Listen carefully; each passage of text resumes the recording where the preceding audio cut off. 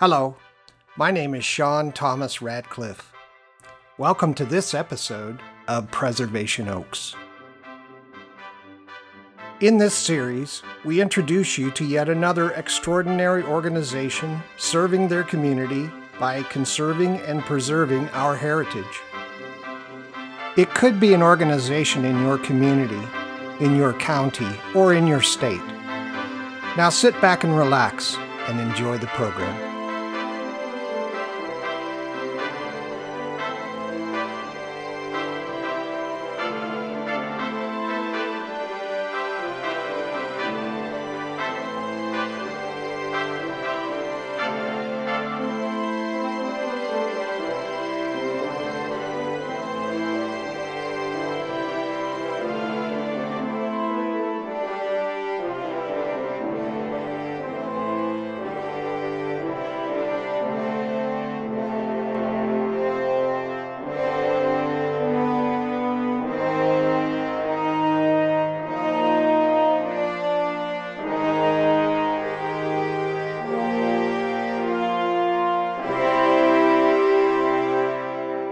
Merry Christmas, everyone.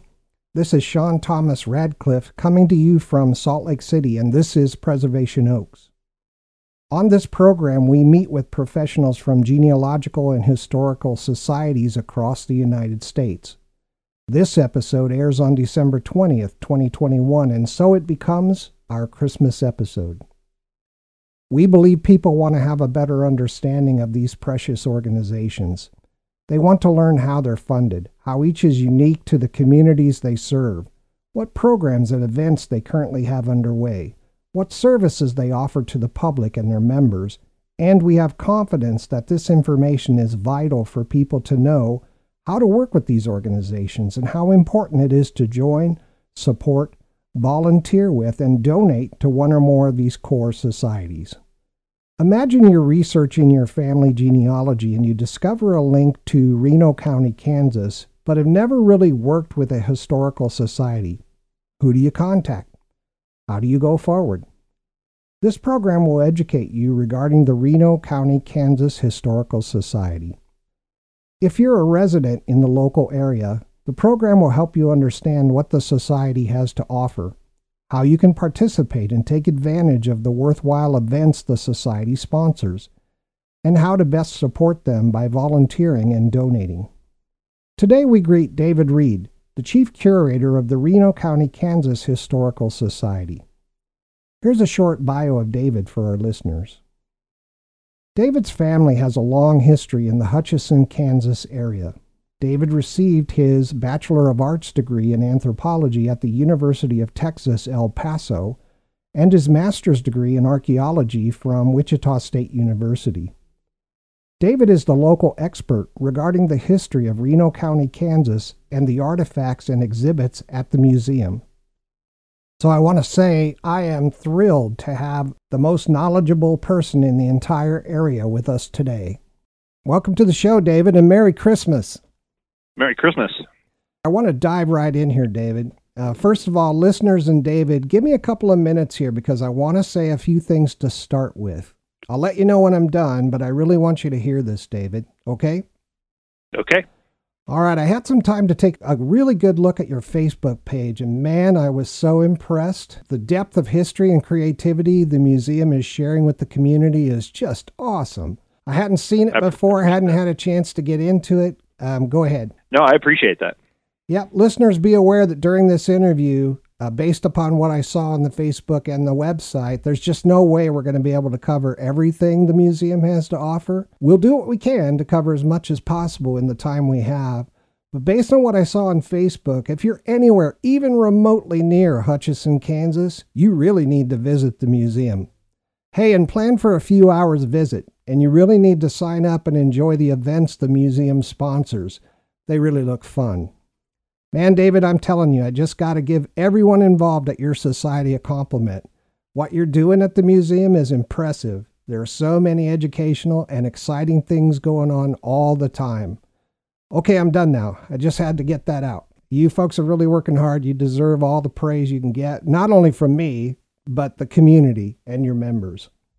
I appreciate that. Now, we got a lot to cover, and I'd like to start with something I noticed that really stood out, just a physical attribute. When I looked at Hutchinson on Google Maps, the town of Hutchinson is really spread out. And what I mean is that unlike other towns that I look at, and maybe it was just me at the time, but it looks like the buildings are really set pretty far back from the road. There's large parking lots and lawns, and there's also some pretty large gaps between buildings and very wide streets. Was it designed that way? It was.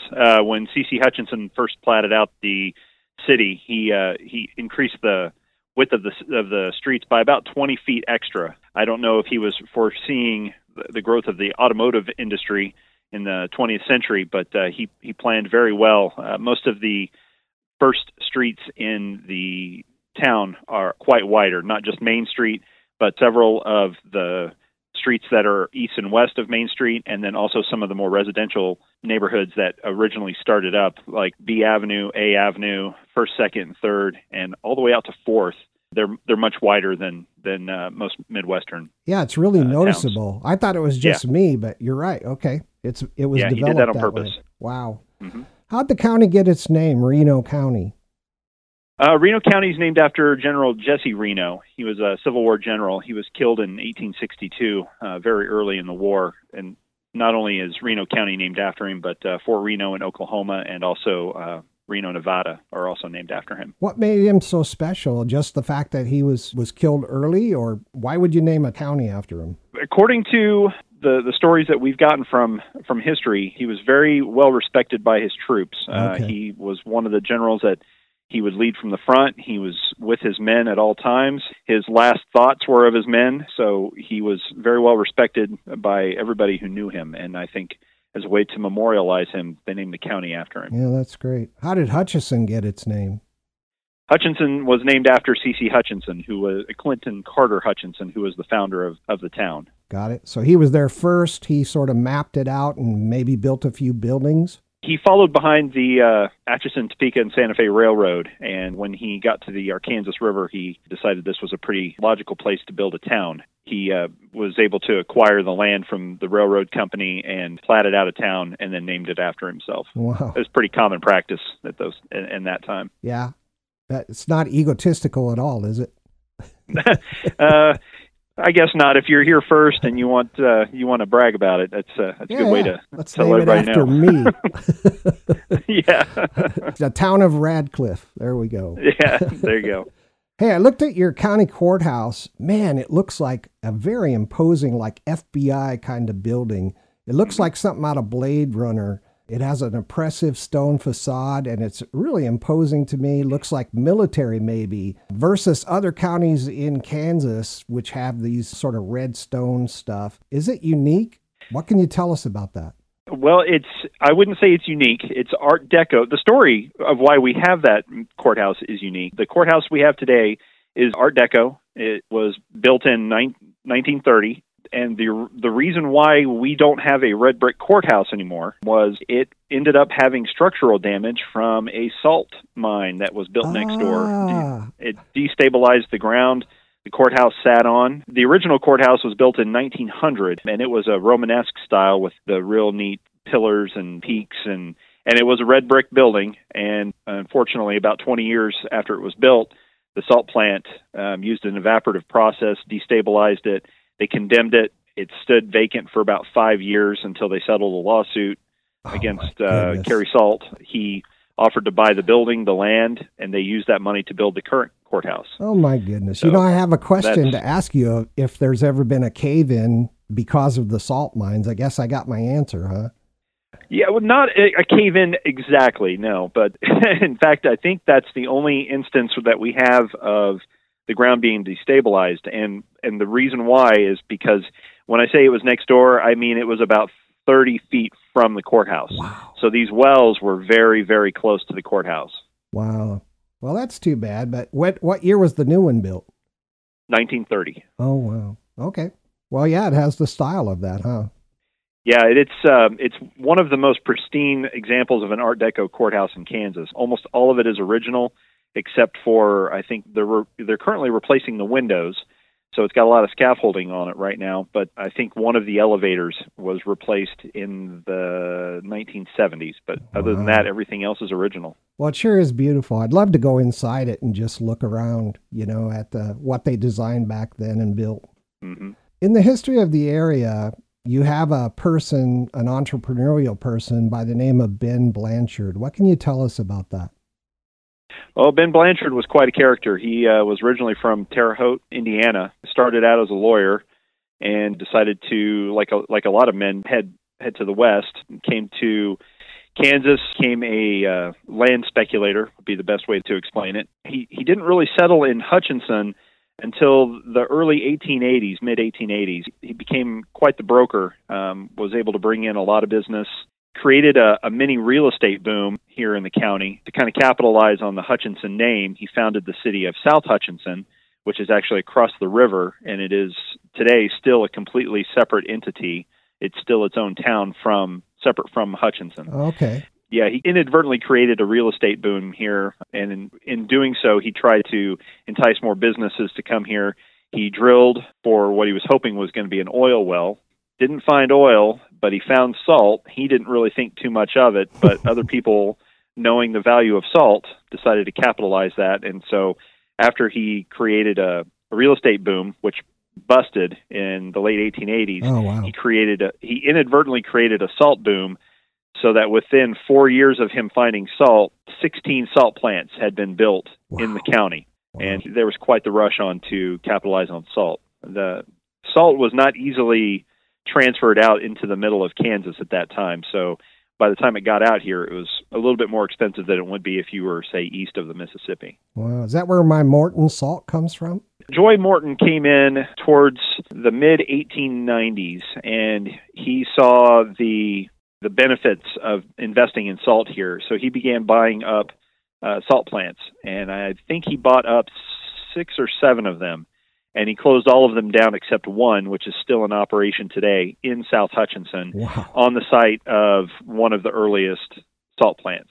So it is where my Morton salt comes from. That's where some of it comes from. A good portion of it. Yeah. I was just kidding around, but yeah. Yeah, it does. Yeah. Oh, yeah, there's 3 fantastic. salt plants here in the county still. So thank you, Ben, for discovering salt. Yeah, wow. he did a good thing there. Hey, I read the Kansas State Fair is held annually in Hutchinson, but the capital city of Kansas is Topeka. And typically I see state fairs held in the capital city. Can you tell us why the state fair is held in Hutchinson instead of Topeka?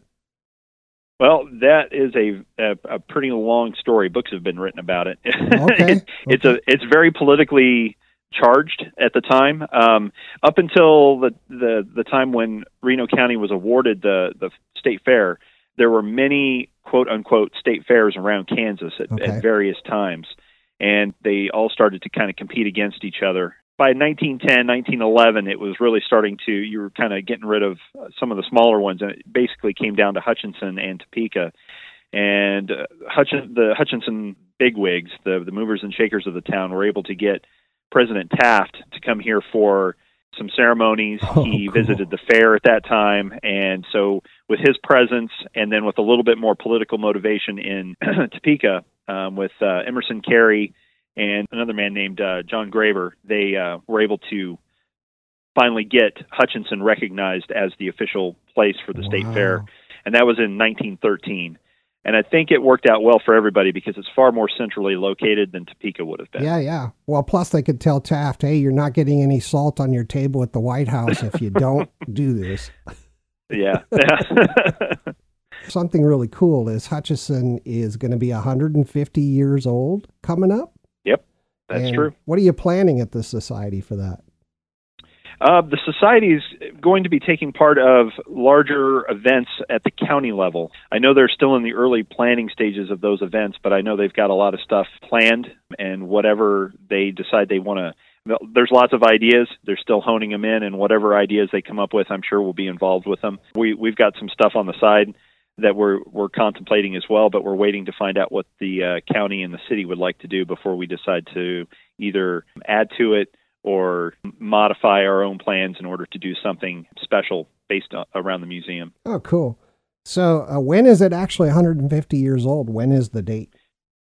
Well, the county itself is 1871. The town is 1872. And so there was a little bit of discussion on whether or not they should do one and then the other, or do both at the same time. And I think they've decided to do both at the same time next year. Oh, very cool. That allows the kind of the pandemic conditions to settle down a little bit more and to make this a little bit bigger of an event that it deserves. I hope they do a good job because the town deserves it. The downtown, Yes. Has it been designated as a historic district on the Register of Historic Places? Yes, it actually is on the National Register. There are two districts. There's a North District and a South District. They're called the downtown cores. And then we also have, I think there's about half a dozen separate buildings around the downtown area that have been designated. The Fox Theater is a nationally registered building. The Hoke Building is also registered, and that one is currently being renovated, which is fantastic. The building is a little over 100 years old, and it's getting a new lease on life, and it's going to be fabulous when they're done renovating it. Yeah, the Fox is really beautiful. I can't recall the Hoke Building, but you've got a lot of really It's across pretty... the street. Oh, it is? Yep. Okay. Yep, sure is. So the Fox Theater was built in 1930. It's an original Fox Theater, and they're all over the country. This one is particularly special because of its marquee. It's one of the first to have this type of lighted setup. And the theater itself is almost completely original. It's undergone an expansion. It went from 1 story to 3 shortly after it was built. Oh, wow. And then they moved, it's a huge building now. And then they moved the ticket booth from the outside on the street to the inside of the theater. But other than that, the theater is almost completely original. It's a fantastic, beautiful building. Yeah, I'd love to get on a plane and come to Hutchinson, Kansas, and just walk around. I'm serious. Mm-hmm. Yeah. Can you tell the audience, try to give us an overview of who you are, who the society is, the communities you serve, something about your membership and the mission of your society? Sure. So the Reno County Museum was founded in 1961. We serve directly the county population, which is about a little over 60,000 people. And of course, we have visitors from all over Kansas. Wichita it's less than an hour away, so we get visitors from Wichita as well. Currently, I am the curator here. We have an archivist, and we do our best to preserve and present all of the artifacts that have been donated to the museum over the last 60 years. I think we've done a pretty good job in keeping that tradition alive with some of the new exhibits that we've had going on. So, Chief Curator, you're the guy that looks at the artifacts and says, we're going to put this one out for display versus not? Right. So, Thomas is our archivist. Yeah. And what I like to tell people is that Thomas is in charge of taking care of all of the items. I'm in charge of making stories about all of those items. And when I say stories, I don't mean I'm making up fiction. I'm researching who these people were that own these artifacts, finding out the important details of their lives. What are these artifacts to these people? Because at the end of the day, you can always replace an artifact, but what you can't replace are the people that have lived here, that have used these items, that have made Reno County what it is today. And so I always take greater pleasure in researching the lives of these people and coming up with the story. I like to think of myself as a storyteller in truth. Yeah, that's fantastic. Have you always been interested in history? Yeah, I've always been very passionate about history. I got my bachelor's degree in anthropology, and I got my master's degree in archaeology. I was lucky enough to find this job here, and I love coming to work every day. You never know what somebody may bring through the door. You never know what artifact you may come across upstairs. We have over 30,000 artifacts. Wow. I've not seen all of them, and so every time you try to make a new exhibit and you start looking at the database, you never know what artifact is up there waiting for you to talk about. That's fantastic. Can you tell us a couple of funny or interesting stories from the annals of your society's history?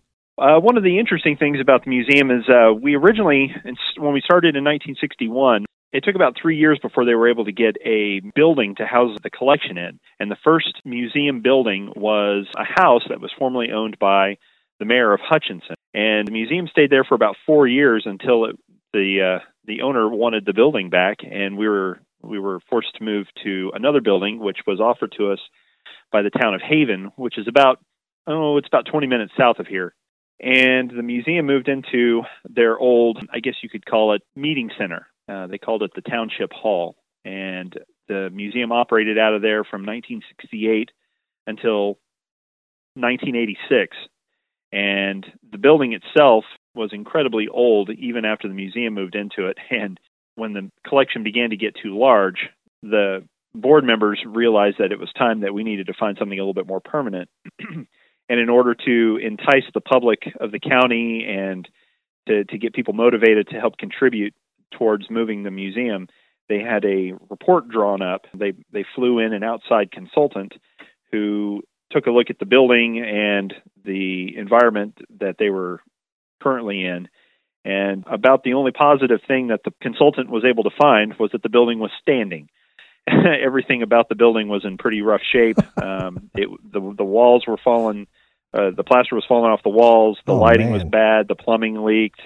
You name it, this building had issues with it. And so they were able to motivate pretty much everybody in the county. They were able to raise enough money to buy not just one building, but two buildings. And the current museum currently occupies two buildings. I noticed that the two buildings are sort of put together. One is called the Great American Life Building for some reason, and somehow you've joined them together. Right. So the Great American Life Building was built in 1917. It was originally a life insurance company. The other building that houses our collection and our administrative offices was originally called the Rosemont Apartments, and it was built in 1913. They both went through their ups and downs as businesses. The Great American Life Insurance Company was there until the 1960s, roughly, and the Rosemont continued as an apartment complex well into the 70s, where it eventually sat empty for about 10 years before the museum bought the property. Cool. And the Great American Life Building stayed in use up until the day we moved in 1986. The previous owner sold his business and retired after we purchased it. And then during the renovation process, they put in what we call the bridge, and that joins the two buildings together. And that central bridge used to be in an alleyway, and now it houses, on the first floor, our gift shop and lobby, and then on the top floor is where our research room is. Wow, that's a cool story. So both of these buildings are historic, and you sort of joined them so you'd have more space. That's correct. Do you get more archive space and more museum space at the same time? The museum space, there's a lot of space in the Great American Life Building for us to exhibit. The Rosemont, the collection was not nearly as big in 1986 as it is today, and we have almost reached capacity in this building for artifact storage, which is a testament to how the people of this county perceive their history, and they are very active in their donations. We get donations that range from small photographs all the way up to furniture. It's a large testament for a community of this size to rival other organizations in areas that have towns that are factors of magnitude larger than Hutchinson and Reno County in general. Yeah, I could see it on the Facebook page. You've got total community involvement, and it looks like everybody's having fun and everybody's participating. It's very nice to see. Yep. Since we have a Christmas episode, I did a little bit of research on Christmas in Hutchinson, and at the time, the Hutch News was a weekly newspaper, so they published January 2nd, 1873, and talked a little bit about the events that happened on Christmas Eve and Christmas Day. And I wanted to just read a couple of little excerpts from that article. That would be great. All right. So the first one, we have several times stated that the people of Hutchinson as a class are as intelligent, moral, and refined as may be found at any eastern town. They have come here to stay and brought with them their religion, their manners, and their household gods, fully imbued with the spirit contained in the motto of our wonderfully rigorous state, ad astra per aspera. Hence, when they do anything, it is in mature, simplistic manner, perhaps never before found in a frontier town, only 1 year old, and the appropriate manner in which they celebrated Christmas adds one more to many evidences of their sense of propriety. Young people congregated at several residences for the purpose of practicing Christmas songs and preparing ornaments for the Sunday school tree to be unveiled Christmas Eve. Groups of both big and little folks thronged Meyer and Company's drugstore and made constant and effective attacks upon the splendid assortments of Christmas wares there displayed in all their glory. At 6:30 Christmas Eve, the schoolroom was brilliantly lighted, and a large crowd composed a great measure of happy children assembled for the purpose of annihilating a magnificent Christmas tree, It was not an evergreen, but was made to appear as one by skillful fingers and the use of green tissue paper. It was loaded from top to root with presents and ornaments, while the table beneath was covered with books, boxes, and pictures. After appropriate music and prayer, the work of distribution began. How the little folks rejoiced at this phase of the game. The whole affair passed off with great hilarity and satisfaction. The Eagle House was filled to its capacity with the elite of Hutchinson to enjoy entertainment given by the Quadrille Club. McMurray's string band was on hand, and all went merry as a wedding bell until 5 o'clock in the morning. When we waked, Christmas morn, the little boys were popping firecrackers and torpedoes, which they kept going all day. And the article ends with, "May the holidays ever hereafter be so pleasant." And it seems to me that Christmas in 1872 is pretty much the same as it is today. That's fantastic. I wish you much luck with your Christmas in the courtyard, and I hope you have a really warm Christmas. I love Christmas. Yeah, me too. I love it too.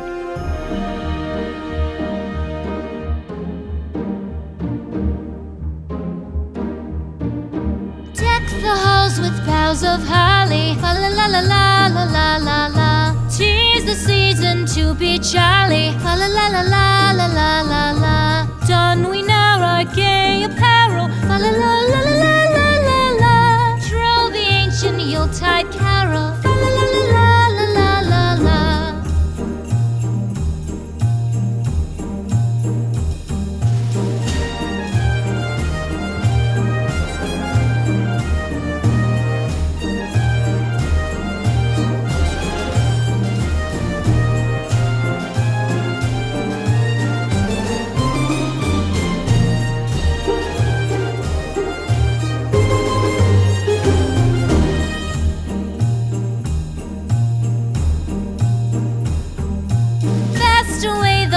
Year passes, fa la la la la la la la la.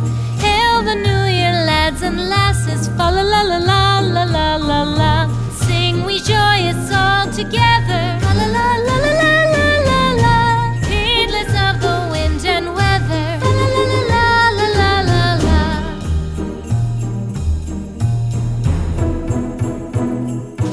Deck the halls with boughs of holly, fa la la la la la la la la. To be jolly, fa la la la la la la la la. Don we now our gay apparel, fa la la la la la la la la. Troll the ancient Yuletide carol, fa la la la la la la la. Fa la la la la la. The Reno County, Kansas Museum is fairly large, as you mentioned. Right across the street is this really large building called Memorial Hall. What's the history of that building? Memorial Hall was built in 1911, and that was the building that President Taft came here to inaugurate. He helped set the cornerstone of that building. He was invited here by the Masons. It has served as a venue for concerts and events and meetings, you name it. It's a very large building for that type of event. They still use it today. It's been renovated several times over the years, most recently in the 90s. However, the building, because of its age, suffers from some drawbacks, such as, believe it or not, it has no air conditioning. Oh, wow. And and it also has some ADA compliance issues. But other than that, the building is structurally sound. One of the fun things about that building is that it sits on top of Cow Creek, which is a river that runs right next to the museum, underneath the building, and continues out. I had read something about that, and the article I read said that you could go down into the basement of the building and actually look at the creek. That is correct. I've never done it myself, but that is correct. Wow, that is so unusual. Oh, man. Yes. Well, I hope it lasts long and it serves the community for many more years. Yeah, it's very busy even today. It still gets plenty of events taking place inside. I read on your website that you have a new vision that started in 2020 that impacts Reno County citizens. What is that vision, and how has the community reacted to it? Well, the vision was a complete overhaul of our main floor gallery. The gallery that we had down there hadn't been really updated for almost 15 years. And it was starting to show. We decided to come up with a new concept that would allow us to tell a more complete history of the county in a chronological sequence. In doing that, we decided to kind of break it out into phases. As shortly after we came up with this vision, COVID hit, and we were forced to slow our progress down considerably. We've been tackling an exhibit at a time where we can. We've removed walls, we've added new exhibits, we've moved things around. And the response has been overwhelmingly positive. I think people are very excited to see this more comprehensive style of museum so that people can come in and find out not just one aspect of Reno County, but the entire chronological history of Reno County to see how we got from point A to point B. That is so important. Yeah, we're very excited to finish this. With any luck, we should finish it by next year. Oh, that's great. Yeah, I read that you hosted a ghost hunt and live stream for Halloween on October 31st, and that you involved the Wichita Paranormal Research Society. What can you tell us about that event? Well, it's one of our more popular events. Because of its small size, it was an event we were able to continue through the pandemic. We were able to keep our groups fairly small, and that's kind of a necessity just because of the spaces that people go into, things of that nature. And it's because of museums having this antique and this old time and this kind of atmosphere of spookiness. It's always been very popular. People can come in and they can get into parts of the museum that the average visitor doesn't get to see. Most of the staff has had some kind of unexplained experience in the museum. And so that kind of storytelling also helps really kind of build interest in it. The Rosemont tends to be the spooky building. Yeah, and this Wichita Paranormal Research Society, have they gotten, what do they call those? EVPs, where you record a ghost saying something or any of that kind of thing? Yeah, they've been out here a couple of times to help us. I think the last time was a couple of years ago, and they did pick up a couple of EVPs before. One of them was in our children's area where they caught what sounded like somebody banging a drum, and we do have a drum up there for the kids to play with, and they've heard some responses from questions. We didn't get any hits this time around, but almost every other time we've had something happen. That's got to be so much fun for the people that participate. It is. Just great. And do you live stream that? We do, and every time that we've live streamed it, we've been able to kind of hone our technology. Yeah. As you know, podcasts and live streaming can always have some kind of technical difficulty. And with a building of this age and this size, it always presents unique challenges. But every time it's gotten a little bit better and a little bit easier to do. David, it's time for a break for a few minutes. Please hold tight, grab a beverage, and I'll bring you back when we come back. All right, listeners, we'll be right back after these important messages. You're listening to Preservation Oaks, where we celebrate the great work of historical and genealogical societies and give you the information you need to get involved and have fun doing it.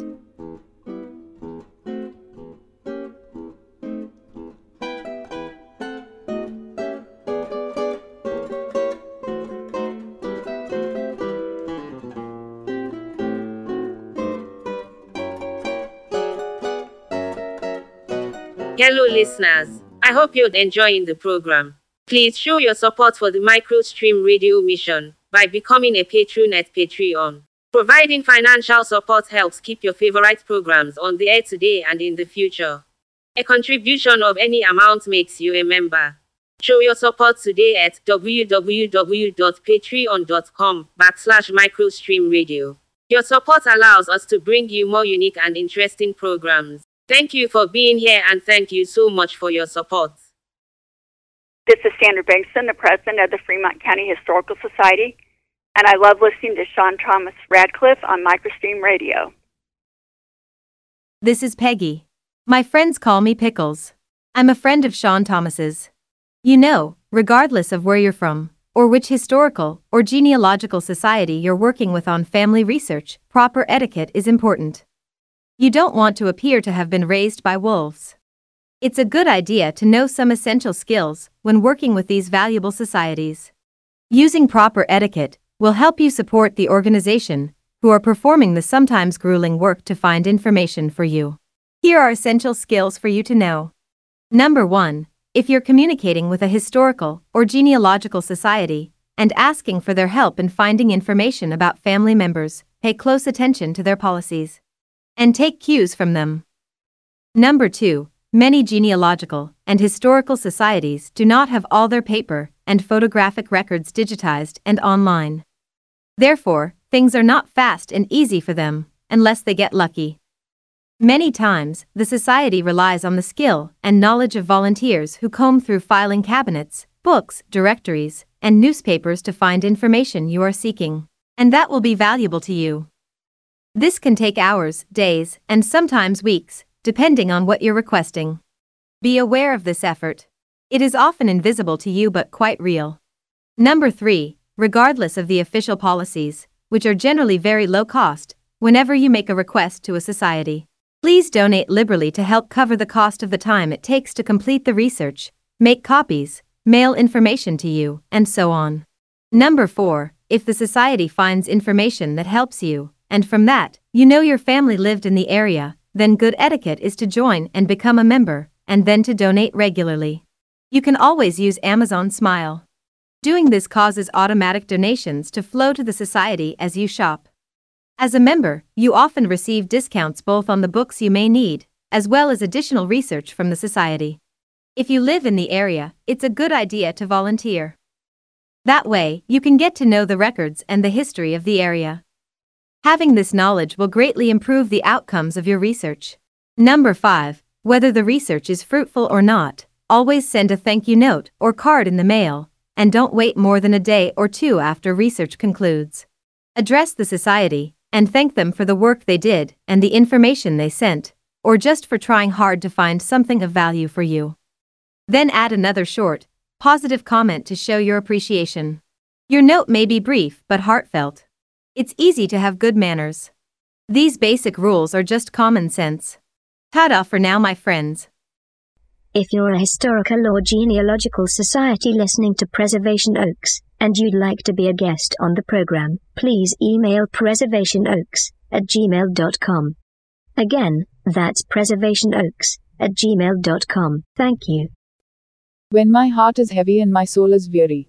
When I don't have the answers and can't imagine what the next day, or week, or month will look like. I close my eyes and remember I was never meant to have all the answers and I was never meant to know what the future holds. So I press into what I do know. God is good. God is faithful. In this world we will have pain and sorrow, but we can take heart knowing God has overcome. He is our provider, our comforter, our ever-present help in times of trouble. And there, with my eyes closed and my heart focused on my Father, I find peace. And now, back to Preservation Oaks.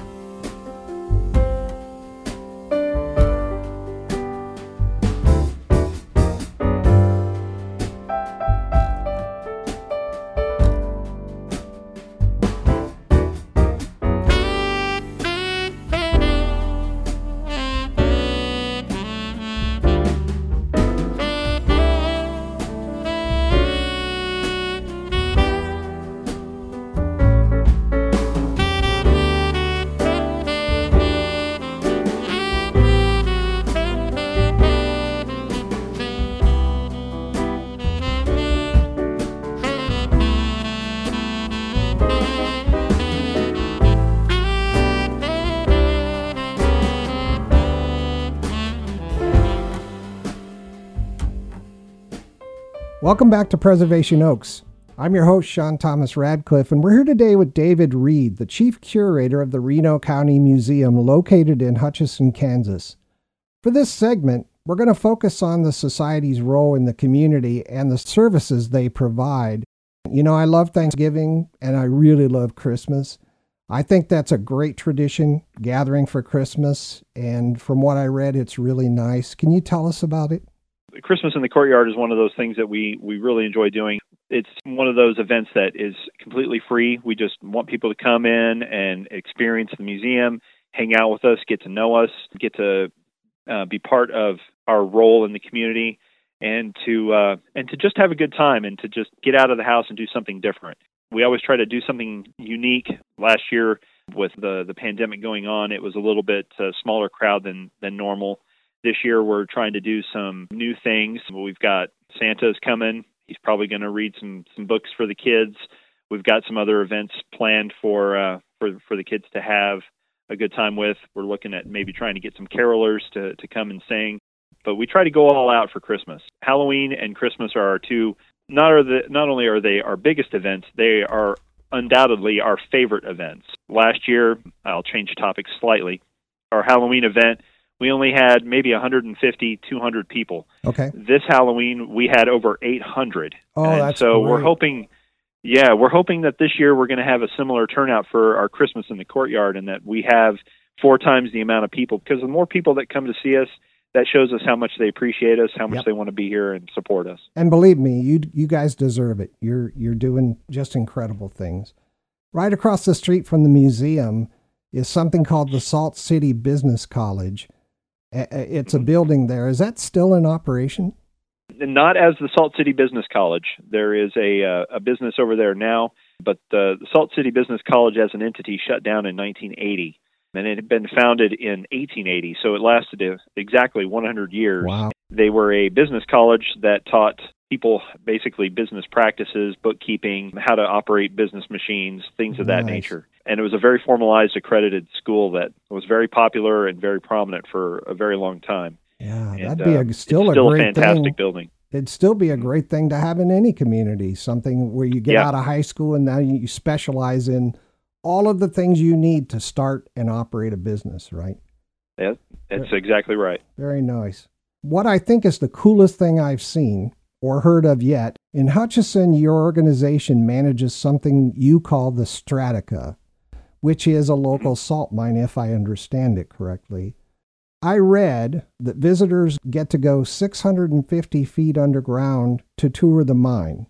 But that's not really the coolest thing. That's cool, but that's not the coolest thing. There's a couple of things that make this one of the coolest things I've seen in a long time.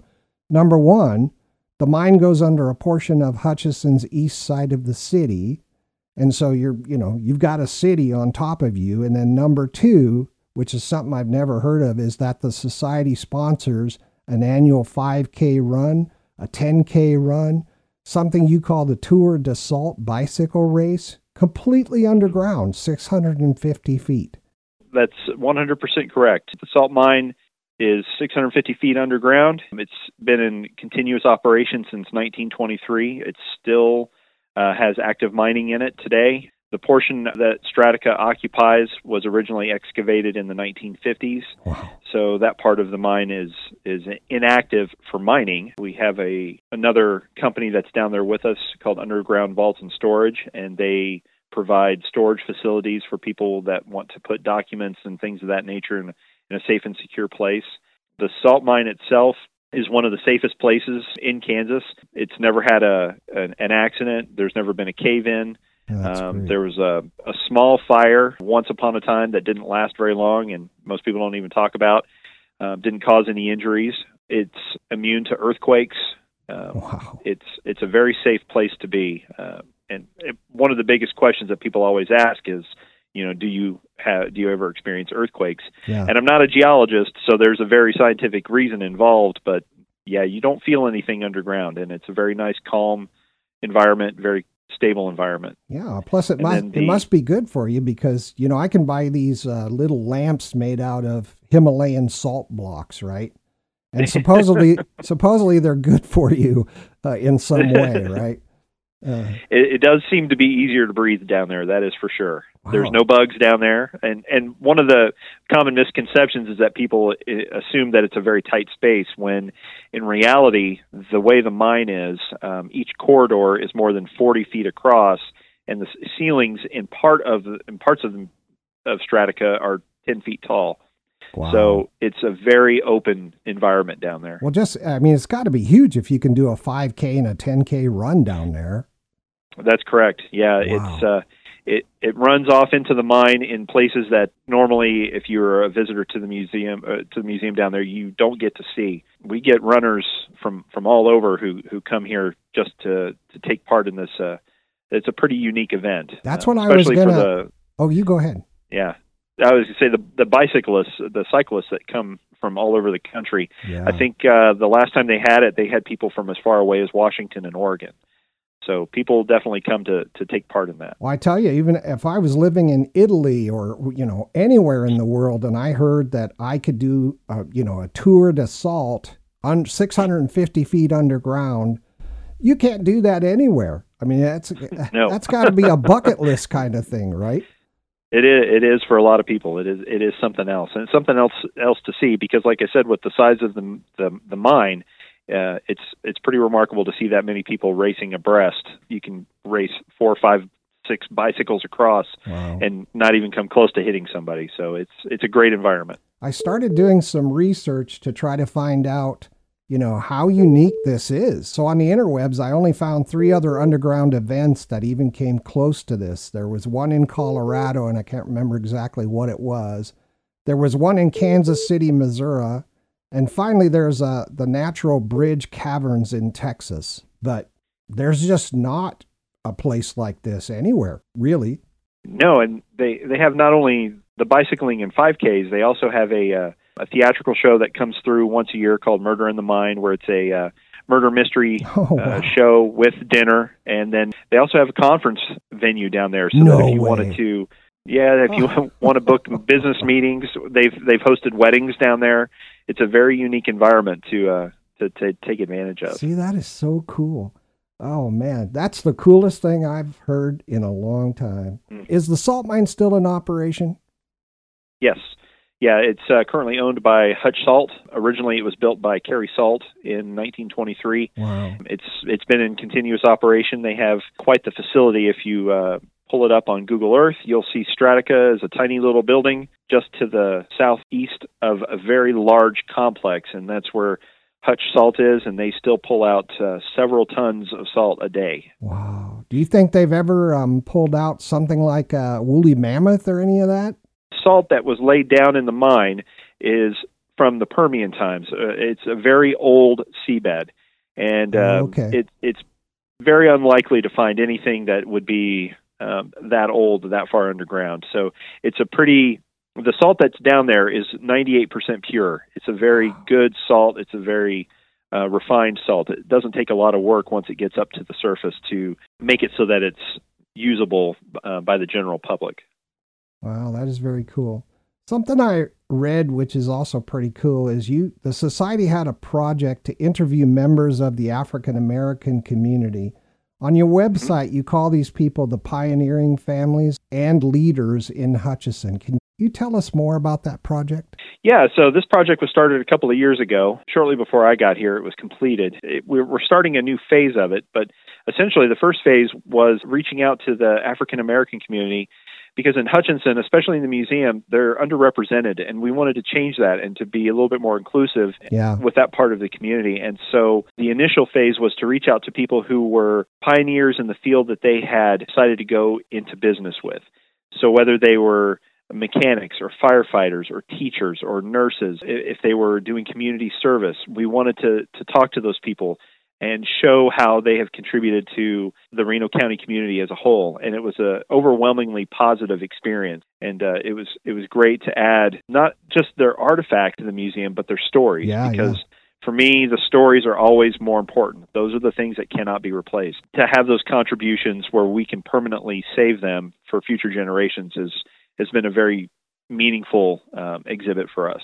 So what happens with those? Is the society going to write a history book on them, or can the public listen to those histories? Well, one of the things that we're trying to do is, in light of COVID, we've been trying to make more of our archive accessible. And so one of our goals is to use our YouTube channel in a more productive way. And we're attempting to have those histories that have been either recorded orally or with video to make them accessible where people can watch at their leisure and have access to them whenever they need to do any kind of research or they just want to know more about Reno County history. Yeah. So we're working on trying to make those accessible. And I don't remember the exact amount, but there are at least 100 oral histories that we are in the process of trying to make available. That's amazing. Just think if you had a C.C. Hutchinson himself talking about how the town started and, so on. This is a treasure trove of history.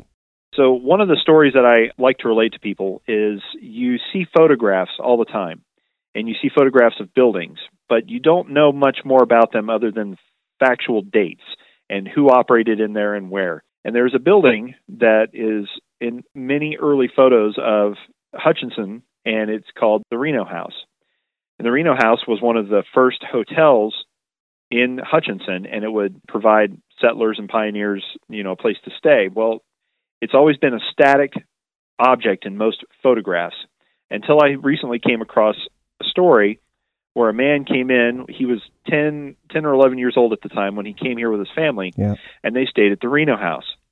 And in his telling of his family's history, he said his mother refused to stay there more than 2 days because the bed bugs were so bad that she couldn't sleep at night. Oh my and goodness! Those are the kind of stories you never get to hear about through a photograph. Absolutely, you have to have somebody tell you those.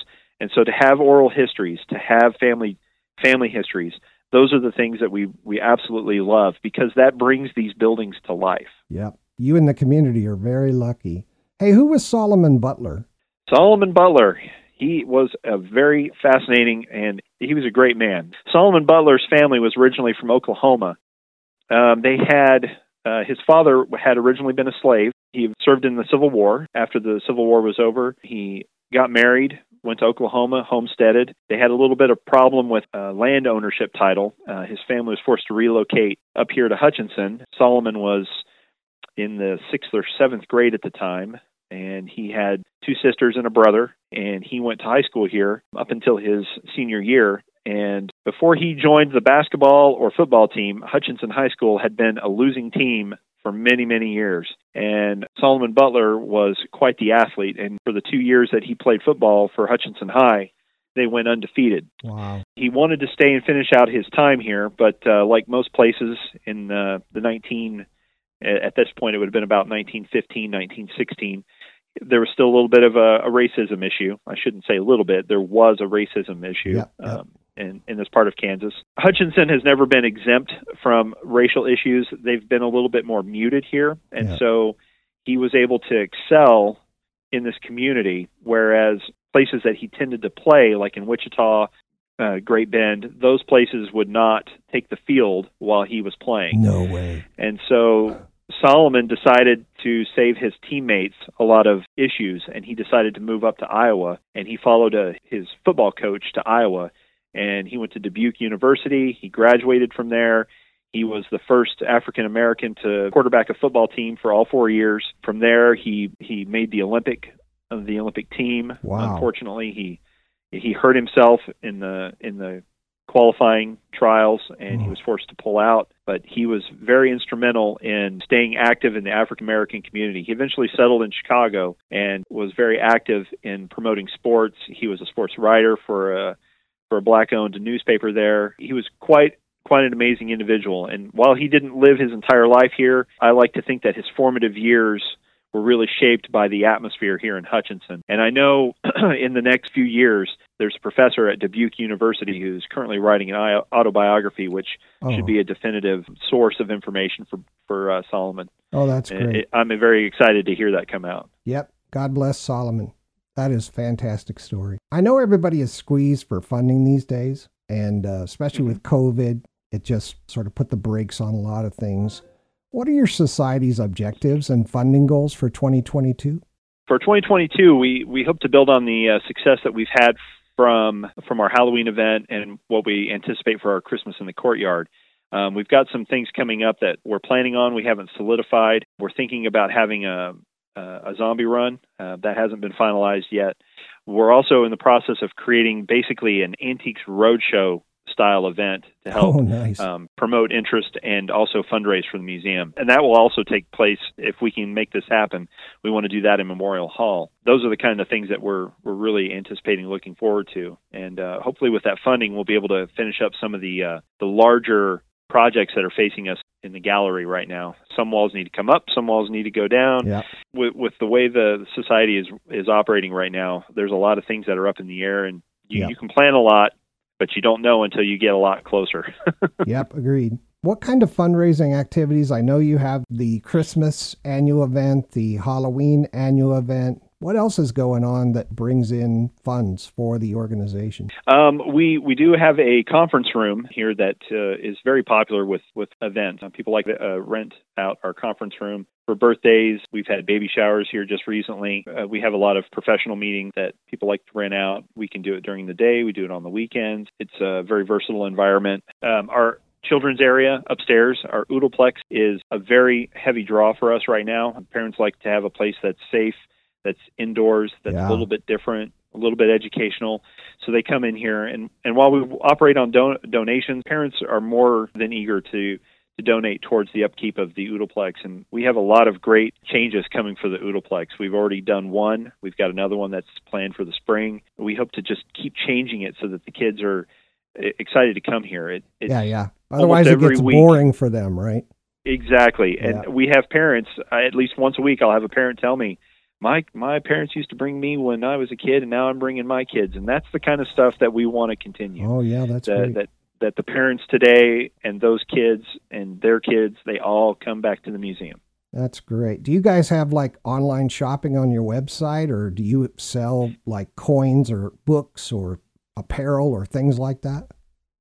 Yes. We have an online store that has most of our items available. We have a brick program where you can have a personalized brick placed in our courtyard. Oh, fantastic. We have clothing. We have several books on our website. We're in the process of trying to reprint 2 other books to put in our gift shop. The gift shop is just growing by leaps and bounds, and we're real excited to see what the new year is going to bring for the gift shop. We've got a lot of ideas and a lot of unique things that we're looking forward to putting in there. Before, it was more of a generalized gift shop where you can go in and you find the typical gift shoppy things that you would find at one side of the United States to the other. And we want to be a little bit more specific to Reno County so that when you leave here, you leave with a piece of Reno County. Yeah, that's very cool. Do you have different membership levels? Yeah, we have several membership levels. Because we have Stratica, when you're a member of one, you also get benefits to the other because we're all under the same banner of the Historical Society. So you do get a benefit on both organizations. Oh, that's great. When you're a member, you will get discounts to the gift shop. There's discounts on some of the rentals. We have an emailing list that will tell you about upcoming events, any kind of specials that we might be running. We do offer all of that. So those ways of supporting the museum are very helpful to us. In the past, we had a magazine publication called The Legacy. Yeah. There's an effort to try to bring that back as a digital entity, and that would become something that we would supplement into our membership. But again, I don't want to interrupt you, but I need to ask, what replaces the Legacy Journal? Is there anything right now that is replacing it? So the Legacy, even though we don't have it anymore, we did digitize the entire collection, and they are available on issuu.com, which is ISSUU.com. And you can actually go there, or you can come to our website and you can click and view the past issues that ran from 1990 to 2015. And they're all online to view whenever you want. Yeah, that's very cool. And it's very cool that you're thinking about bringing it back. I still think there's a place for journals like that. I'm not quite sure. I haven't figured out in my own mind what they should contain. I know they should contain news of the society, but a lot of, like the New England Journal, right, had excuse me, all of the new records, or they had a piece on, here's this town and here's all the people that lived in this town. And so people would save those and refer back to them for their research. Well, the journal, believe it or not, is still a very handy tool for me. I find myself still referring to them every once in a while because, to be honest, there's no sense in redoing work that's already been done. Yep. And so if somebody's asking me for research on somebody, I'll check the Legacy, and if there is, hey, here's a digital copy, and I can email it to them, and they will have more information faster than I could just do over for them. So it becomes a very handy tool for me to serve not just myself, but the community who may want to know some of these old stories. And because some of these issues are from the early 90s, there's people out there who've probably never seen any of those issues, and to make them digitally accessible is a great and valuable tool for us. Sure is. Do you have any sort of specialized certificates for people? There's been several ideas that we've kicked around. In the past, we've had programs where there was a summer program where kids could become basically a youth museum curator. Oh, cool. And they would get a little certificate for that. But at the moment, we don't have one of those programs, but we look forward to being able to do something like that again. I really like that idea, youth curator. Yeah. Oh, and they could get to learn something cool about history and be able to relate it to people coming in, and then they get a certificate. Yeah, the program was very successful. It lasted for about 6 weeks. Every year they would do it for about 6 weeks, and it was 2 or 3 hours a day, a couple days a week. The kids would come in, they would learn a new aspect of history, and it was very popular. Keeps you guys busy too. I mean, you guys are busy all the time. That's amazing. Yeah, but this is the best kind of busy, when we have kids coming in who are so excited to be here. We love having kids in the museum to check out the history, because they take that with them, and we like that they have that passion, and we want them to keep that so that they continue to be motivated to participate, not just in the museum, but in their community, to help drive that history. Yeah. So we're always excited to have programs that involve kids. That's fantastic. Speaking of the community, how's COVID-19 affecting your society, or how has it affected your society and the community? Well, like most museums, I think our visitors have dropped off considerably. They've started to come back slowly, but that was to be expected. We shut down for a couple of months when COVID first hit, and then since then we've been taking the necessary precautions that are recommended by the county to keep everybody safe, and we've maintained our normal hours of operation. We clean and sanitize our children's area on a daily basis so that none of the kids are getting sick. We want to be a presence that's safe and that people can still be actively participating in. And we understand that there's a lot of apprehension out there, but we just want them to know that this is a safe place that they can be and still have something to do in the community when a lot of other things may be very curtailed. Yep. Another thing I was looking at was you've used this thing called Pocket Sites to create a historic walking tour of the community. I really like that. I think that's pretty cool. Yeah, that was something I stumbled across. I'd heard of other towns doing it, and they had done their own proprietary software. And doing some research, I found that Pocket Sites offers software that you can download onto your PC, set up your own historic tour the way that you want, and then from there it updates onto their app, and so that anybody can take advantage of that. And one of the great things about Pocket Sites is that they have unlimited tours that you can subscribe to. And so we decided to do that, and we invited the Art Council to participate. And they have also created 2 art tours that you can also follow. Oh, wow. And so, museums are not just curating history. We also want to curate culture. Yep. And so if people can be involved in art and appreciate art, and they've done a fantastic job in taking a photo of what that artistic object is and telling you about the artist and telling you about what it is you're looking at. And that's a really great tool to help facilitate in the community. How do you keep the community informed about the progress of the society in achieving its mission? I know the newsletter's not there, but how do you get the word out to the members of the society? We have a very active Facebook page, and the community has been very responsive. We try to keep things fun. We try to keep things fresh. We try to keep them involved and contributing to our Facebook posts. So that way we're not just telling you about a thing. We want you to be involved in understanding what this thing is.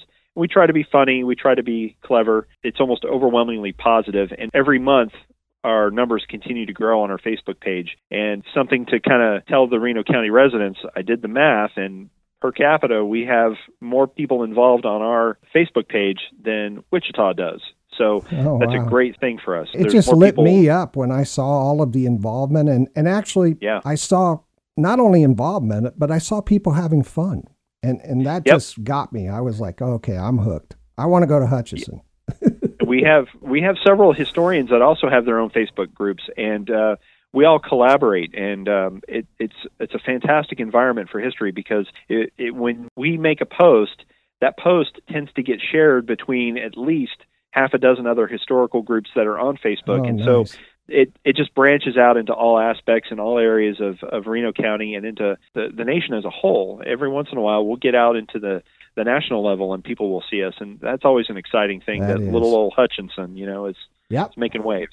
Little old Hutchinson is really nice. Hey, David, it's time for us to take our second break for a few minutes. Stay with us, everyone. We'll be right back after these important messages. Hello, mates. I hope you're doing well and enjoying the program. Whatever programs you enjoy remain alive and on the air thanks to contributions from generous donors like you. A contribution of any amount makes you a member. Please take a few moments and show your support today at www.patreon.com/microstreamradio. Your support allows us to bring you more unique and increasingly valuable programs. We thank you so much. This is Carrie Eilers from the Cedar Falls Historical Society, and I love listening to Preservation Oaks on MicroStream Radio. A couple came to Bethlehem, expecting child. They searched the inn to find a place for you. We're coming soon. There was no room for them to stay, so in a manger filled with hay, God's only Son was born. Oh, hallelujah, hallelujah, hallelujah, hallelujah,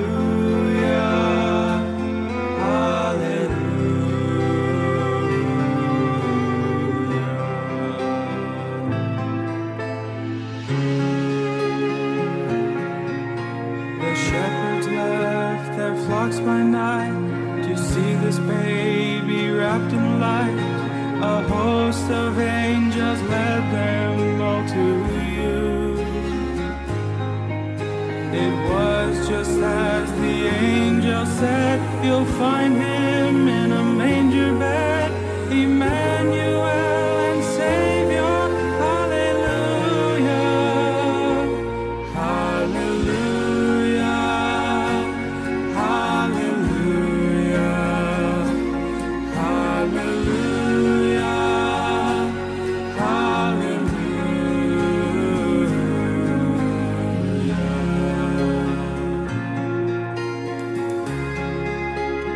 And now, back to Preservation Oaks. Welcome back to Preservation Oaks. We're back with David Reed, the Chief Curator and Historical Expert from the Reno County Museum in Hutchinson, Kansas. David, welcome back. Let's pick up where we left off. I was just about to ask you about the various facilities. So you have the Reno County Museum, you have the Stratica Salt Mine Museum, and then what about the Vaden-Stroud Research Library and the Pat Mitchell Research Library? What's going on with those? So Pat Mitchell was a historian here in Hutchinson. She was a ardent historical preservationist. She was very vocal about saving historic spaces. She wrote a column. She was an artist. She was an all-around Renaissance woman. She died, unfortunately, in 2001. She was relatively young. She was only 54, I think. Oh, wow. She had amassed in her life a collection that rivals ours, to be honest with you. And wow. She left all of that stuff to the museum. We've been in the process of cataloging all of those items for the last year and a half, 2 years. And she had stuff that ranges from photographs and documents to bottle caps and bricks. I mean, you name it. She had it. And so our goal is to make her entire collection available for people to view online. And we got a grant to do that. And we are going to have the Pat Mitchell Research Library as a new place for people to come where they can access not only Pat's material, but also the entire museum's archive. And her work has allowed us to tell the Reno County history so much better. She's got things that we didn't think existed. She had a newspaper collection that could rival a library. So we're very excited to unveil that. If you go to our website, you can actually go and look at what has already been digitized. We partnered with Wichita State to digitize our collection and to host it for us. Oh, wow. And so you go on there, and I think there's currently a little over 400 images that are on there, but there's another many thousands on their way. And it's a great place for people to continue to watch as we actively load things onto the website that you can look at. And it's very user-friendly. It's very easy to access. We're just over the moon excited about being able to show this to the population of Reno County. And because it's now on our website, anybody who comes across our website anywhere in the country or the world can see just how much work this woman did in her life, and it's truly astounding. She's quite a champion. I'm excited Yes. for you. That's fantastic. How have you communicated quite a this woman. to the public so that they understand the tsunami of wonderful that's about to hit them? Well, there's a lot of different ways. We've got social media, obviously, our website. We've done radio ads. The Hutch Community Foundation was who gave us the grant. They've helped get the word out as well. It's something that we hope people understand the magnitude of this project and just how great it will be for the community. So we've taken out all the stops on all the different ways that we can get the message out that people should really come and see this. And we've kind of coupled it with an opening, with an exhibit, so that there's kind of a double whammy for people to come to the museum to see this. Come see the exhibit, and while you're here, please look at what this woman was able to accomplish with her life. And That's fantastic. It's truly exciting. Yeah. Hey, as the chief curator, you have a knowledge of the artifacts in the museum's collection, and you mentioned that there's no way you haven't had a chance to see them all or memorize them all, and I wouldn't expect that. But what, in your opinion, is one of the coolest artifacts donated to the museum? That question is like asking an artist what their favorite color is. Normally, my answer to that, because I get asked that on a regular basis, and normally it's the last object that came through the door is my favorite. And so when I think about a question like that, there's a couple of things that pop into my head right away. One, we recently had someone donate to us a teacher's contract from 1872.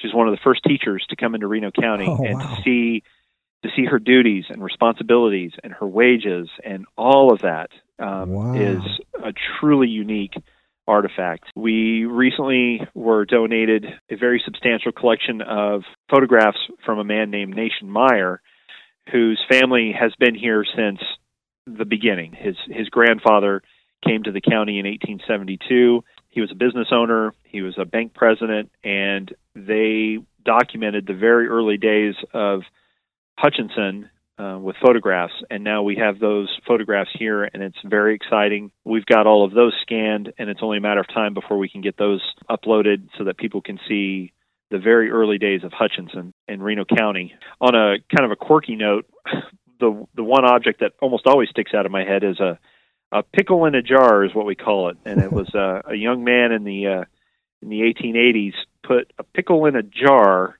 for a fair project. Okay. And he decided to leave that pickle in the jar, and it's still in the jar 150 years later. He sealed it with wax, and so we have a pickle in a jar.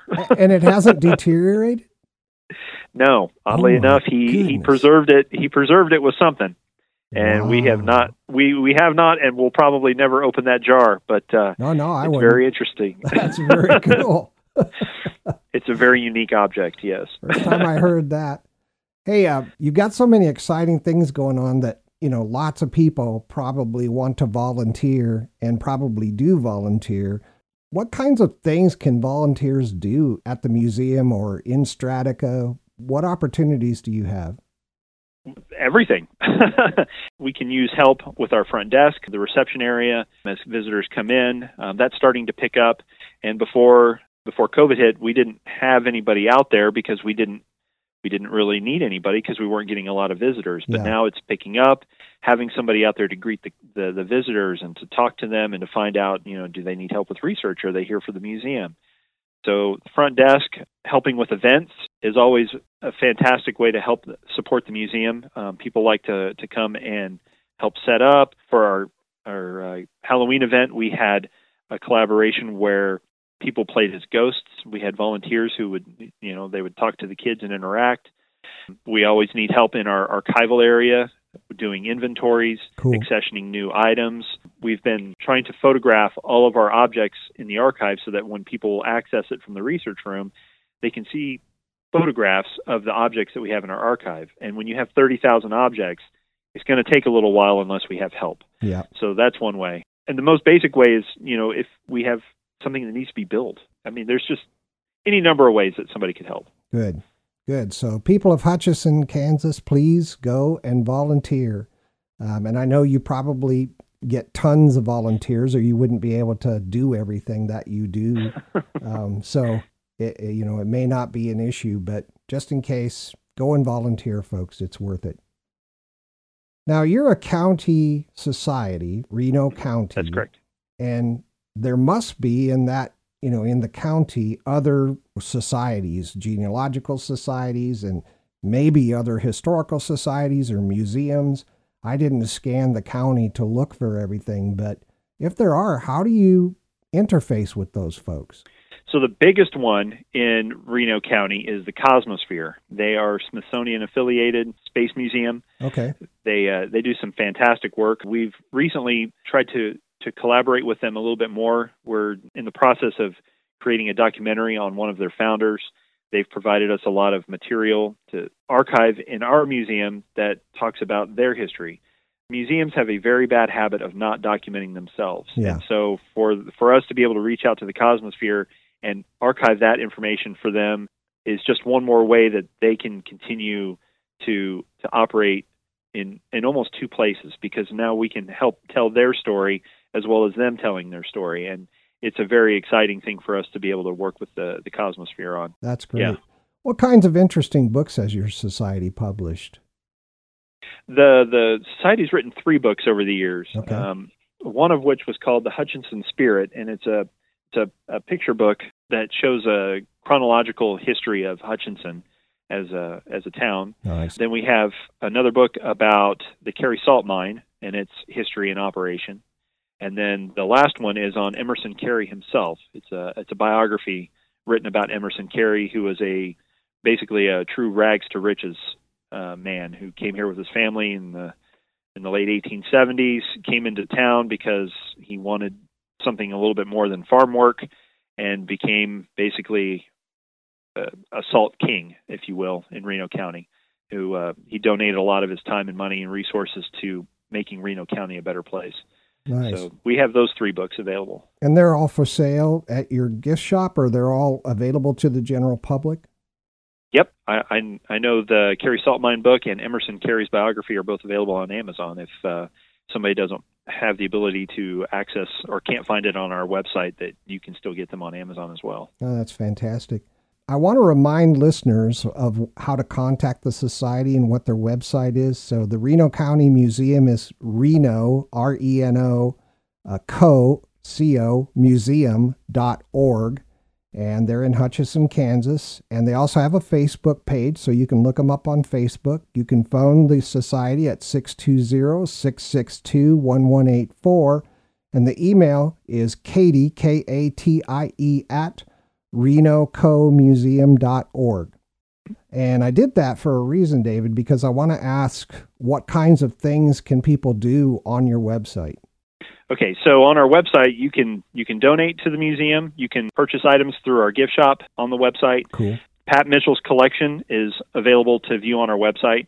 And you can also link into, like, past issues of Legacy are all available on our website so that you can read about some of the topics that we have written about in the past. You can purchase from our brick program online. Wow. Like I said, also you can donate on our website if that's something you'd like to do too. Fantastic. Now, I noticed on your website, which I think is cool because I love Amazon Smile, but I noticed you have something, right on your website for ways you can help, and it shows Amazon Smile there. And for those who don't know, you shop at Amazon, you list the Reno County Museum or the Reno County Historical Society as your donation recipient. And as you shop, Amazon gives a portion of everything you spend back to the society. And I think that's very cool. Yes. Okay, so sign up for Amazon Smile, folks. Nothing else comes out of your pocket. Amazon does that, and it's a good thing. Beyond using technology, so I know COVID forced us into doing virtual events and working from home and all of that, and it was a steep learning curve for some societies. And then there's society in general. So history, as you know, is always happening, right? And we have things going on, in America today And I'm not going to say good or bad because I'm not about that. But we have, immigration occurring and new members are coming into the community. We have a lot of things going on in society that are changing things. How does the museum or how does the society stay relevant? We're changing out our main floor gallery to be more inclusive and comprehensive, and that way we can start to tell a more complete story of the history of Reno County. One of the things that the museum has not had in the past was the Native American contribution to Reno County history. And so that's something that I'm in the process of trying to create and promote in the museum, because I think it's something that a lot of museums tend to overlook, or they don't give it enough focus. Do you have reservations close to you, or or which Indian tribe is what I'm trying to say? The tribe that had ancestral claim to this area would have been the Osage tribe, and they're currently in Oklahoma. I've reached out to them to talk about particular topics that they feel are important to them, because I feel that only a tribe can tell their story the way they want to tell it. Yep. And so I would never overstep my bounds to tell the story of a Native American tribe without first asking them. And so that's a very important aspect that I think most museums, like I said, tend to forget. Yeah. Then we had the African American experience. We've addressed in the past the Hispanic experience in Hutchinson, and these are things that we want to continue to grow and to include people and encourage people to come tell us their stories and tell us more about their experiences, because everyone experiences history differently, and the only way to get a complete picture is when you come to us and tell us, because we will always be available to hear history, because that's what we're here for. We're here to serve the public. We just want people to know that is an outlet for them. Yep, that's fantastic. I know you probably get this question all the time, but I'm going to ask it because I want listeners to hear it from you. Why is your society important to the community? I think personally that Reno County is unique in its history in a lot of Midwestern towns. I think the way that this town was founded, the way it has grown over the years, the things that it has contributed to make it a very unique county. And I think that a lot of times people don't know. And I want to be here to remind them that Reno County is a very special place. It is. And the amount of material that has been donated to this museum over the last 60 years is incredible. And to be able to turn around and show people the things that have been given to us that have shaped their daily lives is a very important thing for me to be able to do. It's something that it should be relevant all the time. People think that they're going about their daily lives and that they're not doing anything important. That's not true. Everyone is important. Everyone has a story. Everyone's experiences are different, and we all react to each other. And when we react together, that's what gives you your community. And so I love being able to tell that story of who all of these people were, no matter who you were, whether you were Emerson Carey, the millionaire salt magnate, or if you were just, somebody who worked at the grocery store for 20 years. It doesn't matter. You were here, you mattered, you affected people, your story counts. Yep, absolutely. Thank you very much for that. So let's switch gears a moment. What kind of services do I get from the society in relation to genealogy? Which ones are free, and what do I need to pay for? Well, the only time we'd ask you to pay for anything is if we had to make copies and things of that nature, just to pay for the supplies. But otherwise, we're here to help. We're free. We've got lots of resources upstairs. We've got funeral records. We've got cemetery records. We have wedding records. We have a pretty substantial collection of documents that can help facilitate any kind of research that you're trying to find about your family. The county itself is a very good resource. If we don't have it, chances are the county still does. And so that's always been a very good benefit for us. It's rare that anything has been tossed out or lost. School records, we've got those as well. They're pretty substantial, so they're not always in the best way to research, but they're still here, they're still accessible, and we're here to help. Fantastic. I'd like to ask you, what's the best way for people to connect with someone in the society if they have questions or need help? I am not preferential. I will take phone calls. I will take emails. When somebody calls, that's fine, and then I tend to resolve it with them over email just because it tends to be faster. It's easier for people to get documents because I can either scan them or they're already available on our servers, and I can just email it to them. There really is no preference. I just like talking to people about history. So Whatever kind of information you want, we're here to help. Thank you so much. All right. I'd like to thank you, David Reed, for spending time with us today. Unfortunately, we're out of time. Thank you so much for making our time together meaningful and very educational. I've had a great time. My pleasure. And you know what? Your area's history and your society are truly unique and interesting, as you've mentioned, and it's true. You've enlightened everybody about how you are helping the community and having fun doing it. I'd like to say Merry Christmas and Happy New Year to the society and to you, David. I hope you have the best holidays ever. Take care, okay? Thanks. Will do. And with that, we'll end our time with guest David Reed, the Chief Curator of the Reno County Museum in Hutchinson, Kansas. Listeners, for this episode, since it's a Christmas episode, I don't want to spend time doing a wrap-up, but I will make comments and provide a little more Christmas cheer for you all. Please stay tuned for my comments, which is coming up next.